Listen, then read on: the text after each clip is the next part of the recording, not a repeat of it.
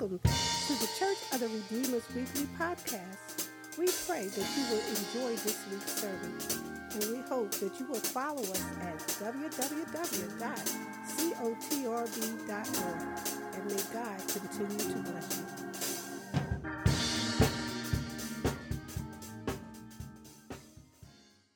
you. Father, in your will is our peace, in your service is our joy, in your love is our redemption, and in your promise is our hope. Father, I stand here as empty as I know how, looking to you, the great author and the finisher. I pray right now that you will breathe not only on me, but breathe on this, your people. In the name of Jesus, strengthen us by power divine. In Jesus' name we pray. Amen. Greet you with grace and peace from God the Father and the Lord Jesus Christ. It's good to be in the house one more time. Pray my strength. God is going to do what he's going to do anyway, no matter how we feel, because he's God. As I sat and I listened and I heard what we all said collectively, and it's amazing how God already knew what you were going to say, because he led me to this passage of Scripture. This morning I will be reading from Acts the 12th chapter, beginning at verse 1 down through verse 17. And listen to what is being said here. Acts the 12th chapter. And if you're able to stand, stand.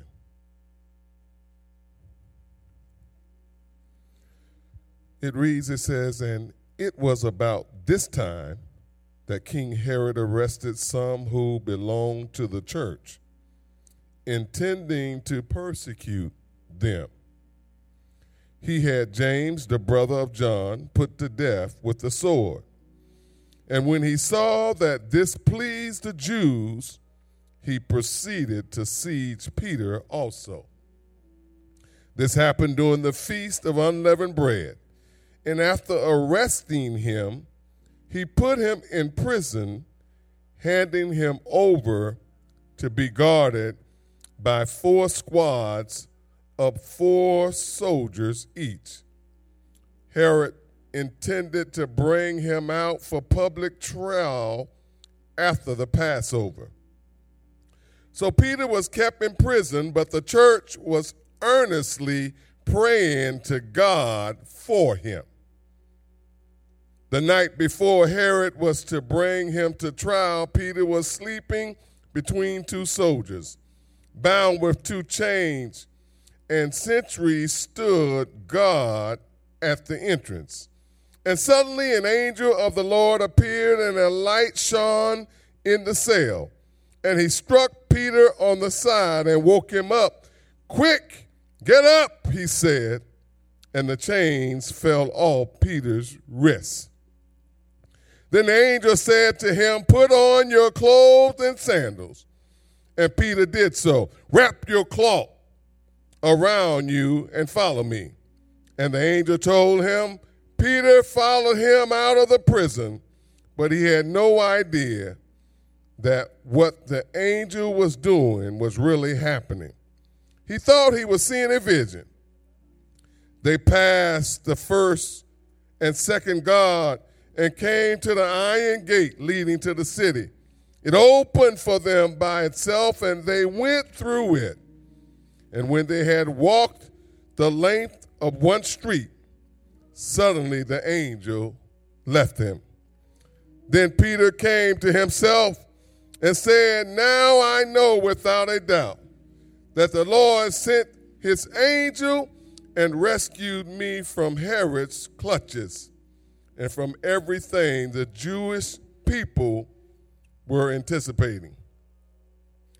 And when this had dawned on him, he went to the house of Mary, the mother of John, also called Mark, where many people had gathered and were praying. Peter knocked at the outer entrance, and a servant girl named Rhoda came to answer the door. And when she recognized Peter's voice, she was so overjoyed. She ran back without opening it and exclaimed, "Peter is at the door." "You're out of your mind," they told her. When she kept insisting that it was so, they said, "It must be his angel." But Peter kept on knocking, and when they opened the door and saw him, they were all astonished. That's the word of the Lord. You may be seated. Think with me this morning that God is in control. God is in control. It's a phrase we use often, mostly as easy slogan when something goes wrong. There's no place in Scripture that says these words precisely, but situations in the Bible demonstrates the truth of God's control. His omnipotence is a fact whether we like it or not. How is control defined? Several words come to mind. Control means God's authority, his subjection, his sovereignty, his power, his dominance, his resilience, his resistance. We Christians affirm our belief in the sovereignty of God, but our faith is challenged in times of natural disturbance. Our faith is challenged in times of national disasters. Our faith is challenged in times of personal affliction, pain and poverty, disease and death, sorrow and suffering. All tend to cause us to think seriously about God as creator and controller of the world in which we are a part of. It's not always easy to believe that God is in control. The word sovereign comes from the Latin word meaning super. It conveys the idea of superior and supreme, primary and paramount, unequal and unexcelled. The God of the Bible is eternal and self-existent. He's supreme in excellence and perfect in all his ways. He's the one and only autonomous, self-contained, and self-controlled with the right and power of self-government.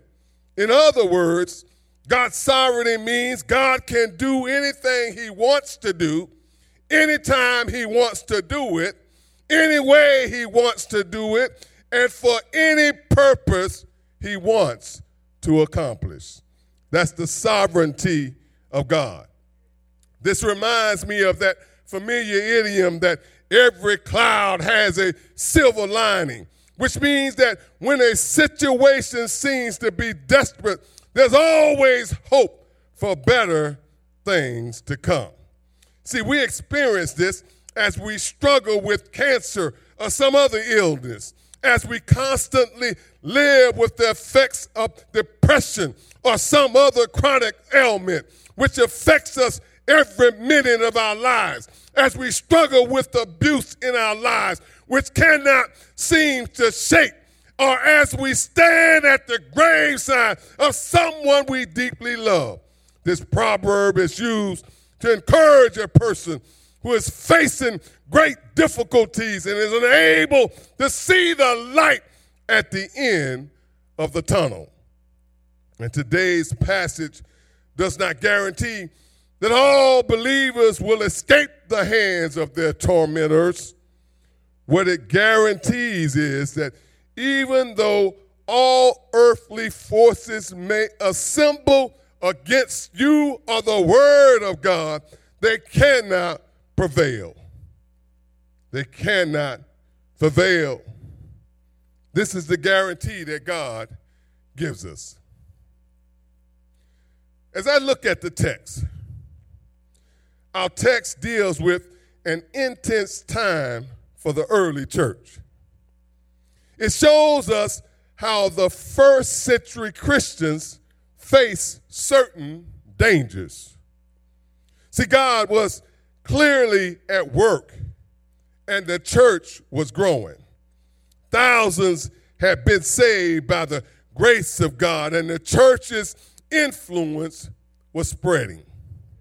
Such growth created much concern for the religious establishment in Jerusalem, and their disdain for the church resulted in intense persecution. We don't think that there's persecution like then like it is now. But I got to tell you that the church is still being persecuted. Every time you confess Jesus Christ as your Lord and Savior, people look at you cockeyed. The church is still being persecuted. It is believed that these events happened about 8 years following the stoning of Stephen. And even though Saul had been converted to Paul, the persecution had not decreased, and it appeared to be growing. See, we all can attest that the dangers we face as 21st century Christians are very different for us today. But the question is the same. How courageous are we when opponents spring up to hinder our witness to Christ? How are you individually strong enough to take a stand for what Jesus has already said, to give a word that lies within your spirit? How willing are we to stand up against those that says that it ain't no God? Where was he when my mother died? It ain't no God. Where was he when my father died? It ain't no God. Where was he when my child was killed in a car accident? It ain't no God. Are you willing to stand up and be persecuted for Christ? Because Christ stood up because he was persecuted for us. See, King Herod was arresting Christians with the intention of torturing them publicly before they were killed. Christians were being persecuted at a very intense level. Our text says that it was about this time that King Herod arrested some who belong to the church. Watch out. You could be arrested just for belonging to the church. Intending to persecute them, he had James, the brother of John, put to death. This is not the James, the half-brother of Jesus, but this is one of the brothers of thunder. James, the brother of John, was put to death. The Pharisees in this day had a major social clout and could influence the decisions of King Agrippa. I believe that the killing of James was not motivated solely by King Agrippa's decision, but instead he chose to murder James in order to maintain support from the Jews and use the persecution of Christians as a positive political pawn for himself. As I thought about that, I think about our own situation with the government. Red states against blue states. If you ask a Republican why they voted for a man that appeared to be evil, they would say, well, I didn't vote for him, I voted for the party. That tells me that whoever is leading your party, no matter what, no matter how morally or immorally they are, you're willing to vote for them. That means if Hitler was a Republican, you'll be willing to vote for him because you're voting for the party. And I'm saying to the church this morning, this is not a political campaign, but I vote for Jesus because Jesus is over all the parties. He's Jesus Christ. He died for the red states and the blue states. He died for me. He died for you. And we have to understand that this was persecution, and you see persecuting Christians would have been seen as a very favorable concept in the eyes of the Jews. In the same way as being pro-life is favorable in the eyes of most conservatives today. See, King Herod was eager to win the favor of the Jews. Sometimes individually we're eager to win the favor of those who follow us, of those who listen to us. He had Peter arrested and placed in the inner prison. And under the watchful care of what is said here in the text of 16 soldiers. That's what it says in the text. When he saw that it pleased the Jews, he proceeded to seize Peter. And this happened during the feast of the unleavened bread. He arrested Peter and placed him, and Herod planned on making a public spectacle of Peter before executing him. It's amazing how people want to put you on display. They want to use you as an example, negative or either positive, for their own plot. This was a strategy move. This was strategic because it was a calculation to bring the most praise from the Jews while striking intense fear in the hearts of those within the church. See, Peter was apprehended during Passover. This was the holiest of celebrations for the Jews. At this time, tens of thousands of Jews would have been made the pyramids to Jerusalem. And likely Herod intended to execute Peter following the Passover, seeking to maximize the exposure among the Jewish population. See, Peter was a well-known Christian leader in the church at this point. So Herod could make this point to a lot of Christians all at one time. Things did not look good for Peter. But the only answer that I can see that this is the sovereign will of Christ. So today I want to give you 3 observations that I see in this text. That I see in verses 1 through 4, I see God sees our trials. See, sometimes we don't think God sees what we're going through, but God knows your trials. He sees you. He knows every step you take. See, in 1 Peter 3:12, it reads, "For the eyes of the Lord are upon the righteous." See, God watches and noted that Herod, Agrippa the first, was doing to his people. God saw what he was doing. This evil man was the grandson of Herod the Great, who ordered the Bethlehem children to be murdered, and the nephew of Herod Antipas, who had John the Baptist beheaded. See, Herod families, they were ruthless and cruel.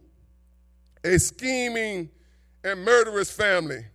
They despised the Jews who resented having Edomites ruling over them. Remember, the Edomites, they were descendants of Esau. These verses give us confidence that God sees what we suffer. He's planning to deliver us, and that he has our best interest at hand. He shows up when we mess up. The problem in our culture is that we hate trials. One of the great idols of our time is comfort. We spend so much money trying to become creators and sustainers of our own safe, contained world. If we live long enough in this world, we would inevitably go through some kind of suffering. You can't evade it. You can't escape it. That's a part of the natural existence of life. But as Christians, we can take comfort in the fact that it is not pointless. God is shaping and pruning us all the way through every trial. Every step of the way, God is with you. God knows your trials. He knows what you're going through. That's why David said he knows your down sittings and your uprisings. Herod had stretched forth his hand to destroy this church, but God would stretch forth his hand to perform a sign and a wonder and to glorify his son. God allowed Herod to kill James, but he kept him from harming Peter. It was the throne in heaven that was in control, not the throne on earth. Christians can trust and rely on him to supply and rescue as he did by the sacrifice of his son. That's why God sent his son into the world, that you might know him and the pardon of our sins. God knows our suffering. He knows our trials. He knows what we stand in the need of. Then the text goes on. In verse 5 it says, so Peter was kept in prison, but the church earnestly praying to God for him. Peter was kept in prison. It doesn't say that the church was praying for his release. It just says that the church was earnestly praying for him. Just like we said earlier, we want you to be in prayer for the church. The church has many needs, not one in particular, but we're presently praying for them earnestly.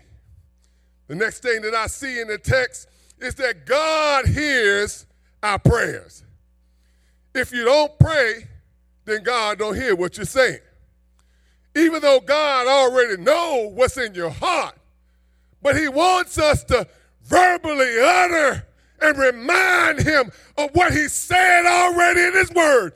He said, lo, I'll be with you, what? Always, even into the end of the world. God hears our prayers. Never underestimate the power of a praying church. See, we live in a time of growing spiritual darkness. But the good news is that we can do something about it. Words show up. God's words show us what to do in this remarkable story about the early church. See, we have to put a greater priority on prayer. That's what it's saying. Don't just pray when you get in trouble. Pray before trouble comes. You got to have a consistent prayer life. Don't wait till something happens.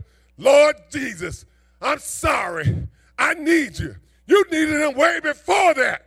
And that's what we have to understand. And that's what this text is trying to get us to see. That's what the early church did when this terrible crisis arose. The church offered constant prayer to God for Peter. See, the early church was a praying church. When danger came, they prayed. When dissension came, they prayed. When they were desperate, they prayed. And when they did not know what to do, they prayed. The early church was a praying church. And that's the kind of church God wants us to be. Calling on him, our ever-present source of help. We can defeat the darkness by putting a priority on prayer. But we also have to rely on the Redeemer. The early church was a praying church. If the church that's written here is our model, then what are we going to do? We must have faith in God. We must depend on his divine help. we must believe that our God is both able and willing to help us in any situation. So what is the blessing in these verses? I'm glad you asked me. Because it says that the night before Herod was to bring Peter to trial, Peter was sleeping between two soldiers, both with two chains, and the sentry guard stood at the entrance. And it says, and suddenly an angel of the Lord appeared, and a light shone in the cell. And Peter was awakened by the angel. He was fast asleep. The text says Peter was sound asleep. And the angel had to strike him on the side to wake him up. And if you were chained to two Roman soldiers and facing the possibility of being executed the next day, I don't know if I'd have been sound asleep. Can you imagine if you're on death row and you know that it's only a matter of minutes before they come to get you? I don't know if I would be a sound asleep. But the text says that Peter was a sound asleep. He was sleeping like it was no big deal.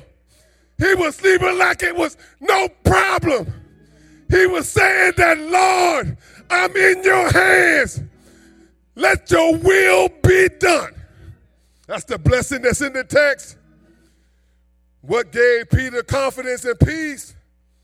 He remembered that many believers were praying for him each and every day. This helped bring him peace. See, prayer has a way of reminding us of the promises of God's words. Isaiah 41:10 says, so do not fear, for I am with you. Do not be dismayed, for I am your God. I will strengthen you and help you. I will uphold you with my righteous right hand. See, Satan and those who oppose us may feel as if they have gained the upper hand. But we are never separated from the will of God. He is there with us whenever we go and whatever situation we face. We need not fear facing this world and the opposition that it brings. The angel of the Lord instructed Peter to get dressed and follow him. There were certainly ordinary tasks to do while a miracle is taking place. In other words, the angel woke him up and said, get your cloak, get your shoes. Peter still in what he thought was a trance. He thought probably he was dreaming. But can you imagine somebody telling you to wake up? If there was a fire at your house and somebody woke you up and told you to get your shoes and your cloak, the first thing you would smell is smoke. And boy, you ain't thinking about no shoes and cloak. You ain't thinking about no cell phone or purse. But here you can see that even in the midst of a miracle, that God wants us to be calm and do the ordinary task. Remember, Jesus multiplied the loaves of fishes, but commanded the disciples what? To gather up the leftovers. That was an ordinary task. Remember when he raised Jairus' daughter from the dead, but he then told her parents to give her something to eat. After a miracle, God would give us an ordinary task to do. God often joins the miraculous with the ordinary to remind us of our humility and our obedience.